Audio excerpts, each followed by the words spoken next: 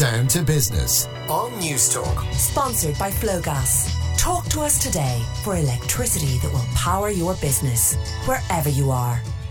Our industry review is all about the business of beekeeping. And joining me in studio, I'm delighted to welcome Ailish Goff. She's the founder of Maleven Fine Foods down there in Kilkenny. Eamon McGee, Wicklow Way Honey, and Paul O'Brien from Tribes Beekeepers Association over in Galway. You're all very welcome to the programme. I know tomorrow is World Bee Day, so I think it's a very opportune time to talk about you and your business.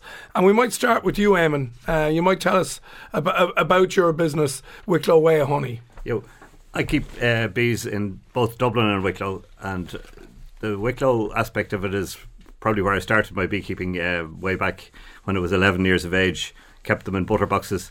But moving fast forward, the monocrop that I go after, which is the ling heather, and I specialise in heather, and